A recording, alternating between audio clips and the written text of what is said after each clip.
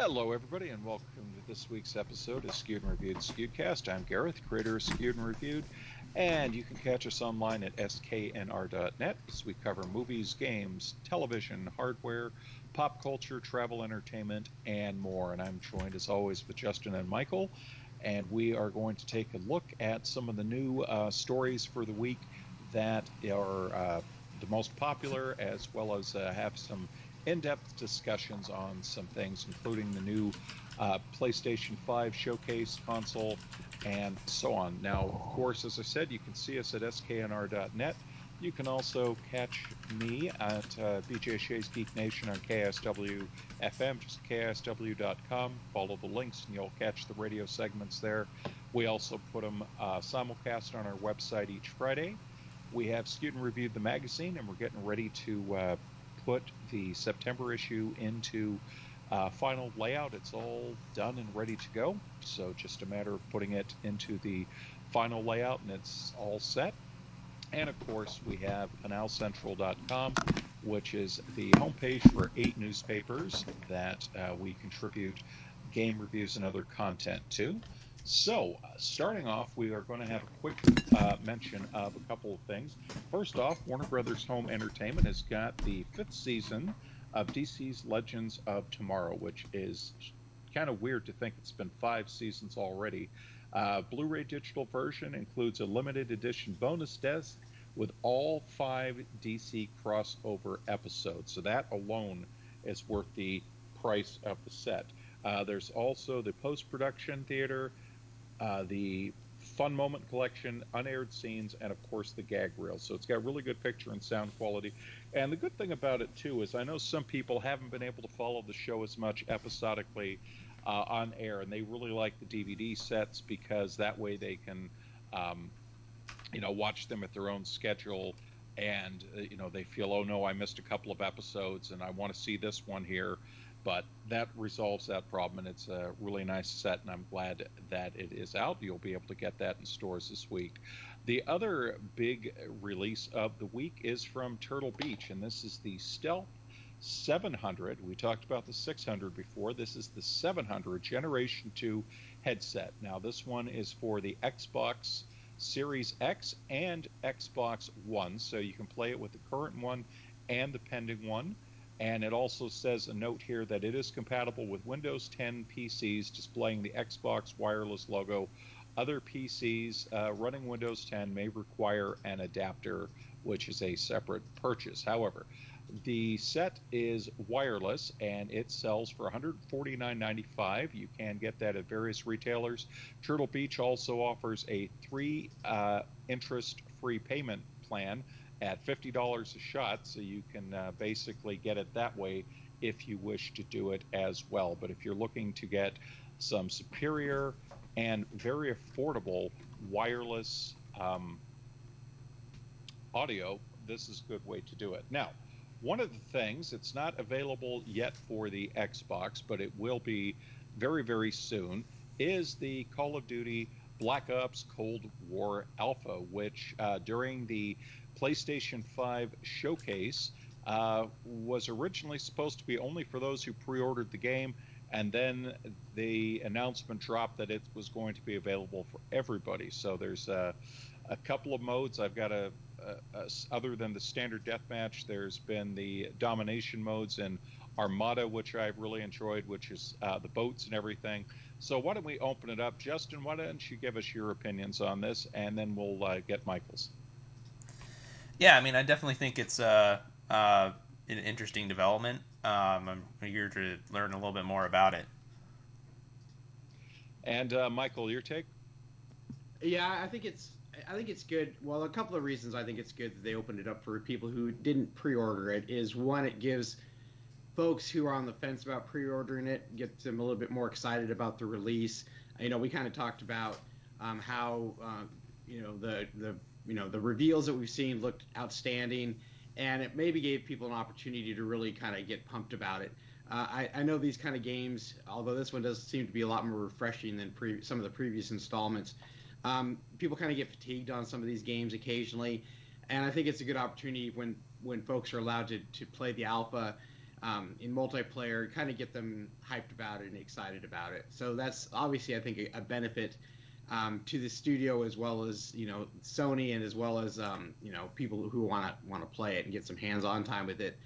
The other thing, which I think is we kind of forget about, and I think is one of the bigger reasons for these multiplayer, demos and alphas and that kind of thing, is to test the the servers, to see how robust they are, verify that they're not seeing a lot of lags, adjust some of the things they need to adjust prior to things going live. We've seen in the past where sometimes these things are not vetted well enough, and there are issues with people being able to log in and play on day one, or they have server issues, or they have other problems. So it's a good way to kind of test that robustness, identify potential problems, and address those things for day one release. So again, it's a benefit because all get the opportunity to play with it, play a bit with it, and kind of get some exposure to the maps and things. But really, it kind of helps the developers and the test team and everybody else from a release perspective ensure that they're ready for day one. And for all this, we talked about how we hadn't heard much about it. Then over the past couple of weeks, we've got to see the announcements, but also the multiplayer gameplay footage, and also some of the new maps and things that are going to be coming out. And then now with the alpha, so it's kind of funny how we went for so long without any news, and now we're kind of going one right after the other, boom, boom, boom, knocking it out, because the release date is close, a little over a month away. So yeah, I think it's going to give people a taste of what it's like, and get them excited for it, and maybe get some additional pre-orders in at the same time.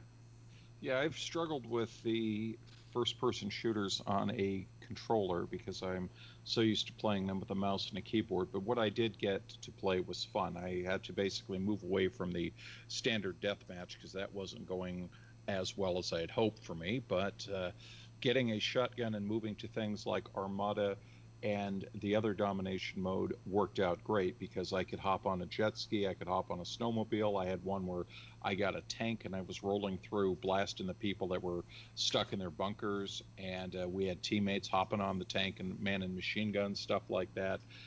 Gunboats, running zip lines. So it definitely, I think, is going to be really varied. And one of the interesting things too, we talked about some of the modes.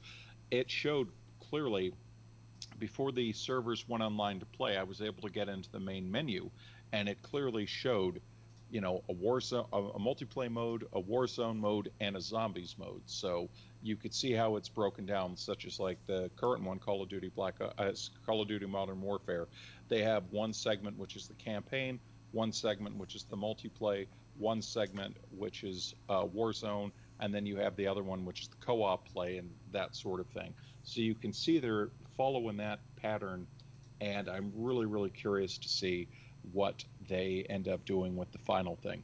Now, in the larger picture, gentlemen, we had the console news come out. We got the pricing, the long sought after pricing for the PlayStation 5 systems, and the absolute chaos when the pre orders were supposed to go online the next day, but many retailers jumped them that evening without warning, which created an absolute chaotic free for all. There have been a lot of claims that bots were coming in and buying up the allotment, that companies were not making purchasers stay with the one console per customer, and they allowed people to buy multiples, that sort of thing. I had to spend better part of hour and a half, 2 hours repeatedly trying to get something from a cart to the checkout, but I was able to do that and get one reserved. So we'll start with you, Michael. What's your take on what they said price wise, availability wise, and with the pre order process? Yeah, so I think price wise, they fell in line with exactly what we thought they would as far as matching Microsoft. The question was whether they intended to do that, or if the price was intended to be higher, but they decided they needed to match that to be competitive. But I think the $4.99 price point is a good price point. I think for most people, again, those who want to stick with the disc version, $3.99 for the discless version. But you're getting the same console minus the HD or the 4K Blu-ray player in that mix. So all in all, I think price wise, they're certainly competitive. I think both console makers are gonna lose quite a bit of money on the consoles, but again, they usually do. Most of the money, the sales come from the software and the subscription services and those kinds of things. So I don't think that's too much of a surprise. I've heard a couple of different things about the pre-order, and we saw a similar problem with the pre-orders for the new Nvidia cards, with bots and the systems, the sales systems not being set up to prevent bots, with scalpers going in and purchasing 20, 30, 40 systems and then trying to sell them on eBay or whatever at a higher price. I've heard things that one of the reasons they didn't provide um, the, the time that they were going to, and they did it right after the show, was to limit the amount of bot activity that could be utilized to purchase the systems. That's one of the complaints that Nvidia got, was that they allowed everybody time to set up, and they knew exactly when things were going to go on sale, so the bots were set up. But again, it doesn't take, a lot of folks are already preparing for that. It doesn't take a lot to get those things going. And it's kind of sad and unfortunate that we're kind of in the situation now where, people are looking to make, a quick buck on these things. And the other thing about that is, a lot of people are impatient, so they're going to pay those higher prices. And a lot of scalpers know that, so that's why they're doing what they're doing. So it's a situation, I think, that unfortunately in this day and age is something that we, even a couple of years ago, this wasn't as big of an issue, and clearly they weren't prepared for it to be as big of an issue. And I think there's going to be a lot of lessons learned coming out of these kind of launches in the future, which sadly will make probably the pre-order and the buying process more difficult, but at the same time would be more fair across the board. And you're always going to have those people who say, well, I want to buy four of them because I've got it, Christmas coming up, and I'm buying one for my kids and for my grandkids, and yada yada. And those are obviously reasonable expectations, but at the same time, that kind of makes it difficult for them to distinguish who are buying these for a markup sale and who are not. So yeah, a lot of people are going to be complaining. I know there's been a lot of stuff going around about availability, with Sony saying we're going to have plenty, we're going to be flying systems in, we're going to have plenty for release for Christmas. And then there's the other folks in the industry that are, saying no, there's going to be shortages. The expectation is if you haven't pre-ordered one, you're not going to get an opportunity probably until next year. So we'll kind of wait and see. But I think as far as the uh, the system goes, obviously I don't think anybody had any concerns that it would sell quickly. We don't really know what those numbers are as far as the pre-orders versus what they're going to be able to get people, get in the hands of people. It kind of takes you back to when, Xbox 360 and PlayStation 3 launched, and you'd go and you'd, be driving around, and there would be people standing out line, in line at Best Buy for 2 or 3 days prior to the release, maybe up to a week in advance, to get their hands on one of these systems too. So it's kind of the world we live in these days. I think patience pays off, but I know a lot of people are anxious to get these, the day one, and get their hands on them. So, I don't think it's totally unexpected the way things went. There's going to be a lot of people who are angry about the availability and not being able to get their hands on them. But at the end of the day, I don't think this was an unexpected thing, and hopefully they can deal with the bot situation later. But for now, it is what it is. And Justin, your take, please. Yeah, so starting off with the price point, like Michael said, I think we kind of expected the $500 price point. I think that's was kind of just across the board expectation, just right. Not too surprising. It isn't too high. It isn't like lower than we expected. It's right there. Um, the the thing that's sort of, I think, is a little surprising is I think this is the first time they're both launching at the same price. Um, yeah, I went back and checked the Xbox One and the PlayStation 4. The PlayStation 4 was quite a bit cheaper um, than the Xbox One at launch, um, which I think that was one thing that definitely contributed to its success. That and it's the launch window, and then obviously the amount of exclusives that Sony was able to push on their system definitely helped the PlayStation over time. Now that they're both basically launching at the exact same price, I wonder if there's going to be a little bit more of an even field for like the first year or so in terms of competitiveness. Um, between these two consoles. I think it's really mostly going to come down to which exclusives they're able to negotiate. One thing that's interesting to me though is that the only real difference price wise is in the lower tier version of both consoles. Both consoles are launching with a normal version and then a more affordable version. In this case, the Xbox more affordable version, the Xbox Series S, is actually considerably cheaper than the digital version of the PlayStation 5. The Series X launches at $100 under, actually, sorry, $200 under the Series X, while the digital version is $100 under the the normal PlayStation 5.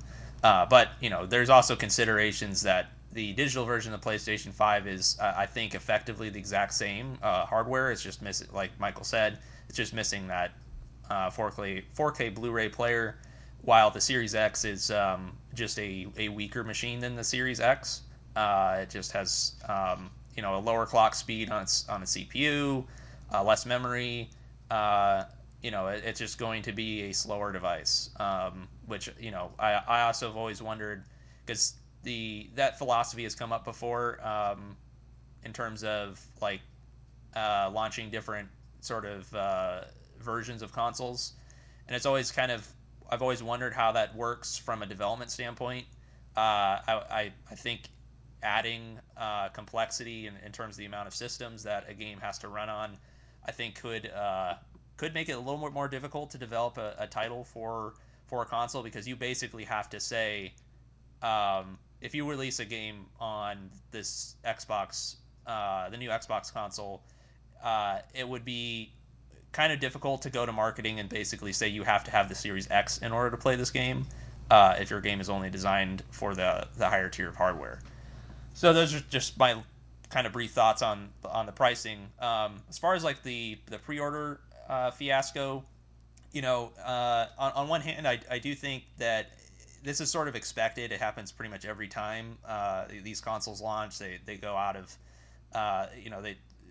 they run out of stock very quickly, and people end up having to wait. I do think that it was a little bit of a strategic error to not limit it to one per person this time, just because I have to imagine that with what's going with the pandemic and everything that's going on in the world, that has had an effect on the production of the console. I know that Sony has said multiple times that they're not really too worried about the amount of consoles that they're producing, and that there's going to be plenty of PlayStation 5s. But I mean, the the production issues from earlier in the year, that affected pretty much every industry. So I don't think there's any possibility that the production of the PlayStation 5 was not affected, at least in some part, by the pandemic.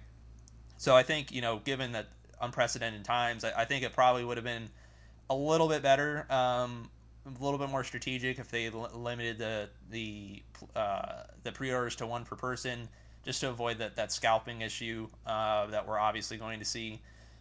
But like Michael said, if patience is key, and I think this is something that will likely be resolved relatively soon. I mean, uh, launch window is still a relatively short amount of time. It's only like within a few months, and I would guess into the new year there's going to be plenty of PlayStation 5s.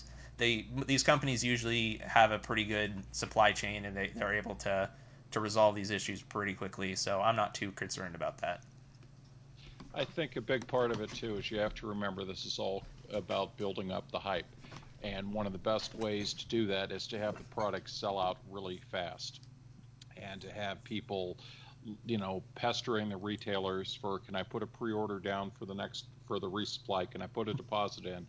Amazon's got the email notifications up that will email you when it's back in stock. Now, there was somebody at GameStop, I believe. Now, again, this is, heard it from someone who heard it from someone, but someone on Facebook was posting a way that they had talked to somebody at GameStop and that they assured them that this was going to be released in waves. This was not their full allotment of pre-orders, and that what they did was they basically did this to take care of the chaotic situations they knew that would happen they will adjust their policies and the pre-order, and that between now and launch you will see other opportunities for pre-order to come up.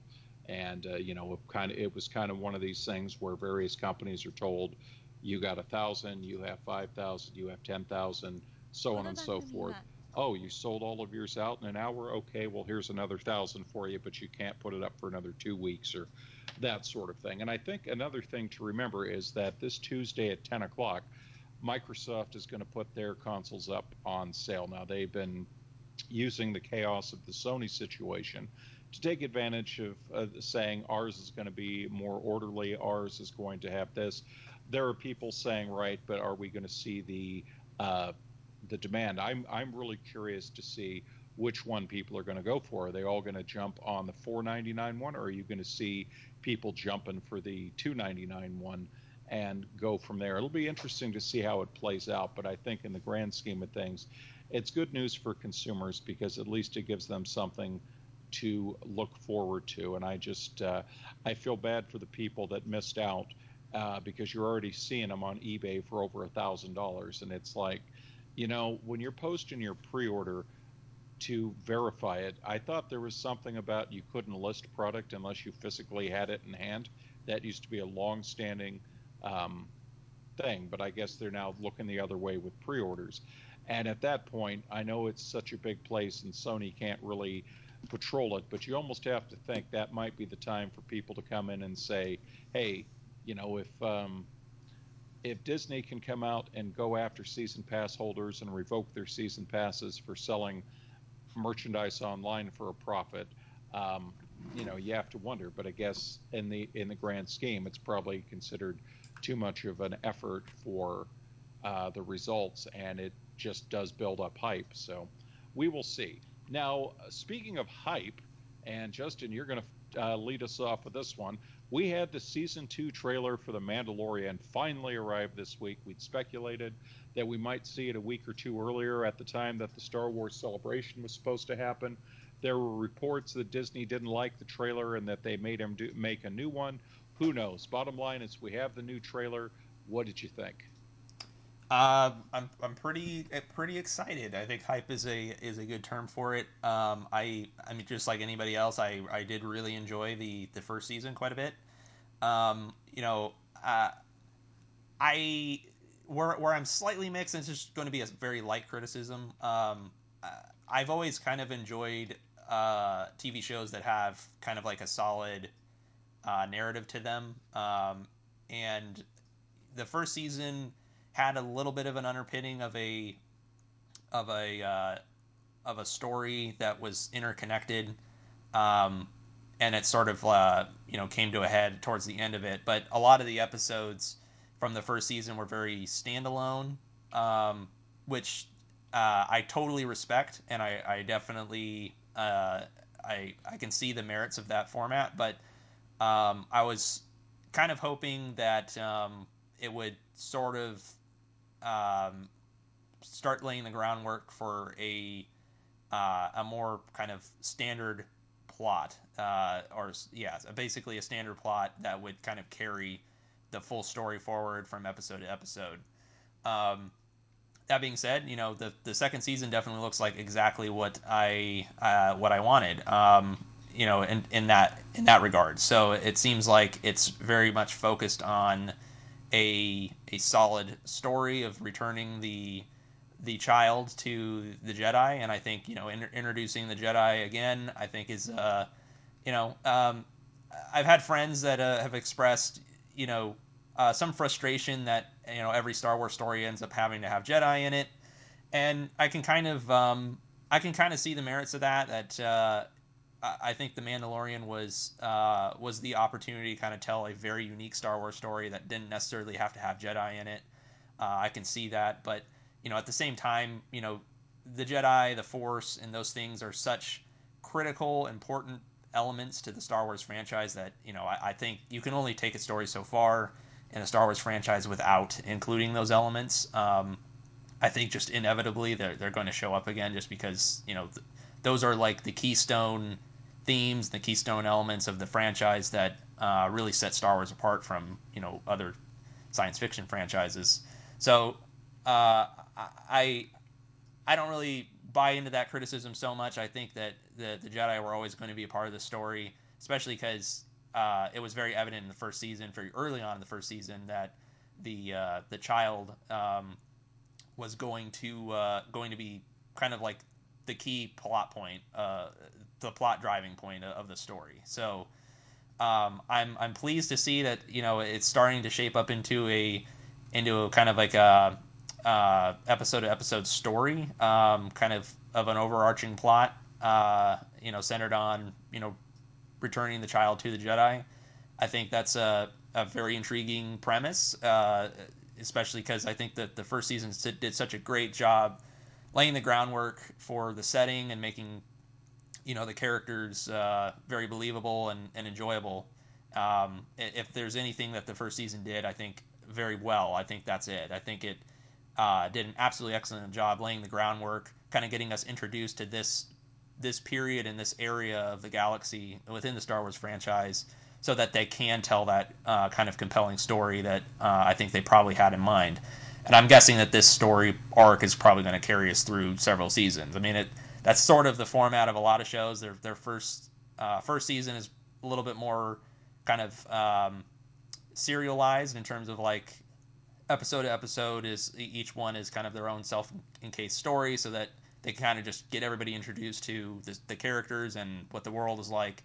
And then your seasons 2 through 5 or whatever are more of like the overarching plot that kind of carries the whole series forward. So that's my guess. I saw people kind of, and I think my first initial reaction was similar, where people questioning why is it that the Jedi are now myths again so soon after they were kind of just an arm of the Republic at one point, which I think is somewhat of a valid point. But I've had other people kind of bring up that the galaxy is a large place, and the Empire spent its entire time essentially wiping the collective memory of everybody about who the Jedi were, or what even happened during the Republic. So I can see that. I can see that this is kind of an area of the galaxy that maybe never had even seen a Jedi before, so they don't know what they are. So it's much easier for those stories about them to kind of recede into myth. And I think it kind of adds to the mystery of it, that the audience obviously know who the Jedi are, but the characters in the show do not. And so I think that adds kind of an interesting level of depth, that these characters that we know something about are so mysterious to the characters in the series. So I'm excited. It looks great, and I cannot wait to see it. And Michael, your take, please. Yeah, no, I agree, and I think it's interesting as well that the first season was kind of based on the Mandalorian. We kind of saw some of the jobs he had to do. The child became a pivotal character, but it wasn't really the focus. He just kind of was tasked to quote unquote babysit him while he was doing his other jobs.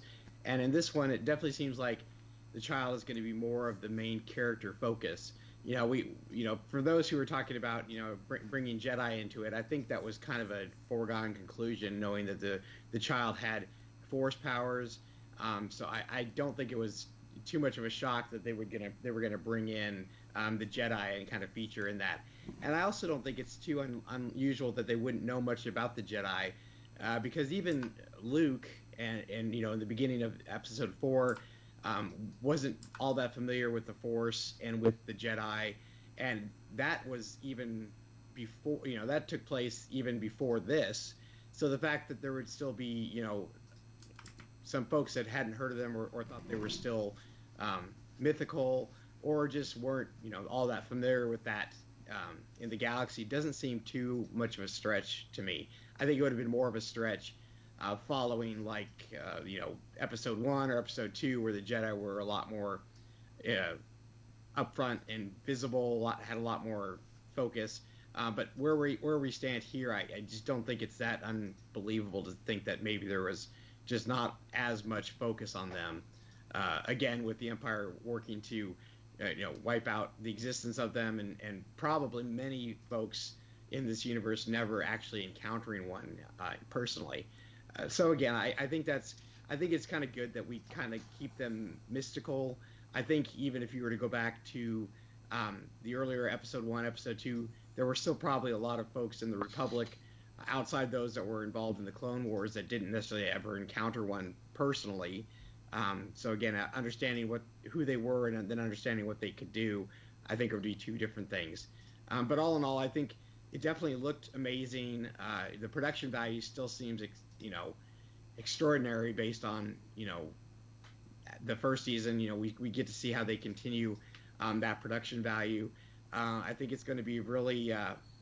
I'm looking forward to seeing how they progress the storyline with the child and the Mandalorian's relationship in general, and just getting more of that backstory in that world. So all in all, I'm pretty excited and pretty hyped about it. I think they're gonna. It looks like it's gonna do fantastic based on what we've seen, and it seems to carry on that tradition that the first one started, and hopefully brings more life and hope back into the Star Wars franchise as a whole. Yeah, I definitely think it's going to be very exciting. They've talked about having 5 seasons of the show planned. We're just now getting into season 2, so I think there's definitely going to be a lot of stuff ahead. Not to mention the fact we've got the Obi-Wan series coming, the Cassian Andor series coming. There were a lot of rumors for what else may follow, so very, very exciting time in the Star Wars universe. Other things of note I wanted to mention before we wrap everything up today is that slowly but surely, we're starting to see some positive signs in the world of tourism and industry. And a lot of people are expecting uh, Disneyland and Knott's Berry Farm to announce reopening dates soon. There have been a lot of talk in the news this week about various guidelines and when are they going to be announced. Disney World's come out and said so far they've not seen a single trace of infection related to uh, Disney World or their related properties. So with that, we're starting to see more and more happening. For example, Knott's Berry Farm does have their hotel open now. And since they aren't able to do Not Scary Farm this year, they are at least giving people something really interesting. And I know I think I've mentioned this to you, Michael, but this sounds like a pretty big event. And have to mention ahead of time, it is very limited admission, must wear a mask, must do the spacing, that sort of thing, like they've done for the fall taste. But they have something called the Falloween, and Taste of Falloween. They're going to have the Halloween decor up.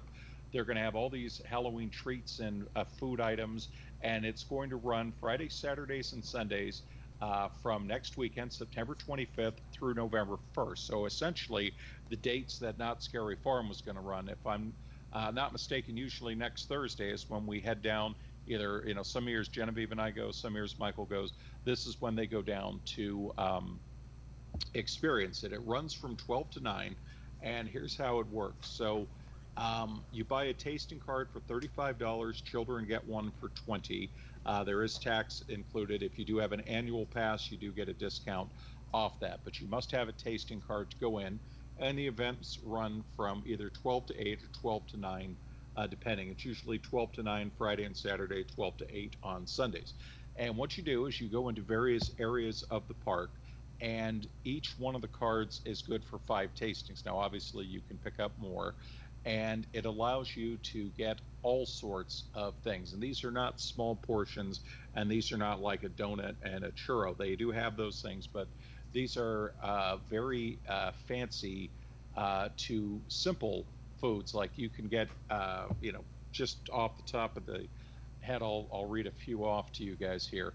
And you go through various parts of the park, which are going to be decorated with Halloween decorations. I've heard rumors that there might be some spaced entertainment available, but you can get anything from butternut squash soup in a bread bowl, or you can get the perilous pizza with, buffalo chicken, boysenberry smoothies, pumpkin spice crumble bars, chili chicken drumsticks, and this goes all the way down. You can get, they have, it looks like well over 100 different items that they can have here.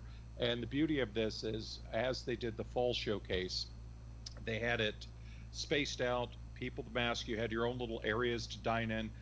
You could come in and do it really quick, or you can come in and make a day of it. and this has been a very popular event. They have packages available with the hotel.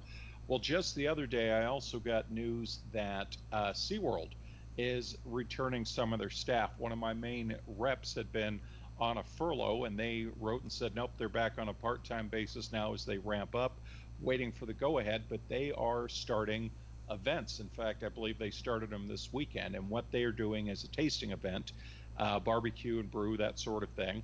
And they've told us that they've got a plan going on right now where, with the annual passes, they are going to be good through the rest of this year and all of next year. The various passes range in benefits, but they all have free parking, unlimited admissions. You can get, like, if you get the deluxe one, you can get off up to 50% off your purchases and stuff in the park.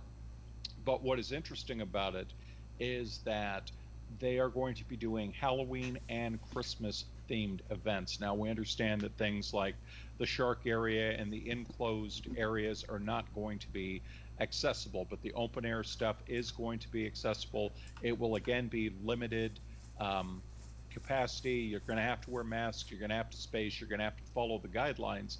But the parks that have opened and done this, it has um, worked well, and they've talked about new menu items like caramel and chocolate dipped apples, caramel corn, cocktails and stuff for the adults. And of course, they said they're, you've got the Halloween traditions, you've got the Christmas traditions. So, yes, you may not be able to get the full bells and whistles and go on all the rides, but you can go in, see some of the animals, see some of the um, decor, see some of the entertainment, and sample the food and do a little bit of shopping. So, Michael, you start us off. What do you think? Well, I continue to like that they're still finding unique ways to kind of still have some attractions, still bring in people, still bring in business, because all those companies still need that business to maintain that same quality and be able to function properly.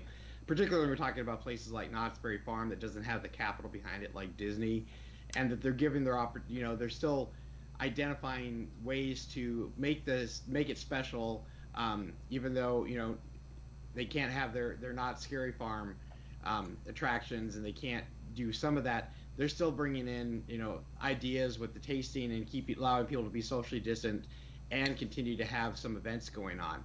So I think that's I think it's critical now, and hopefully by next Halloween things will settle down significantly.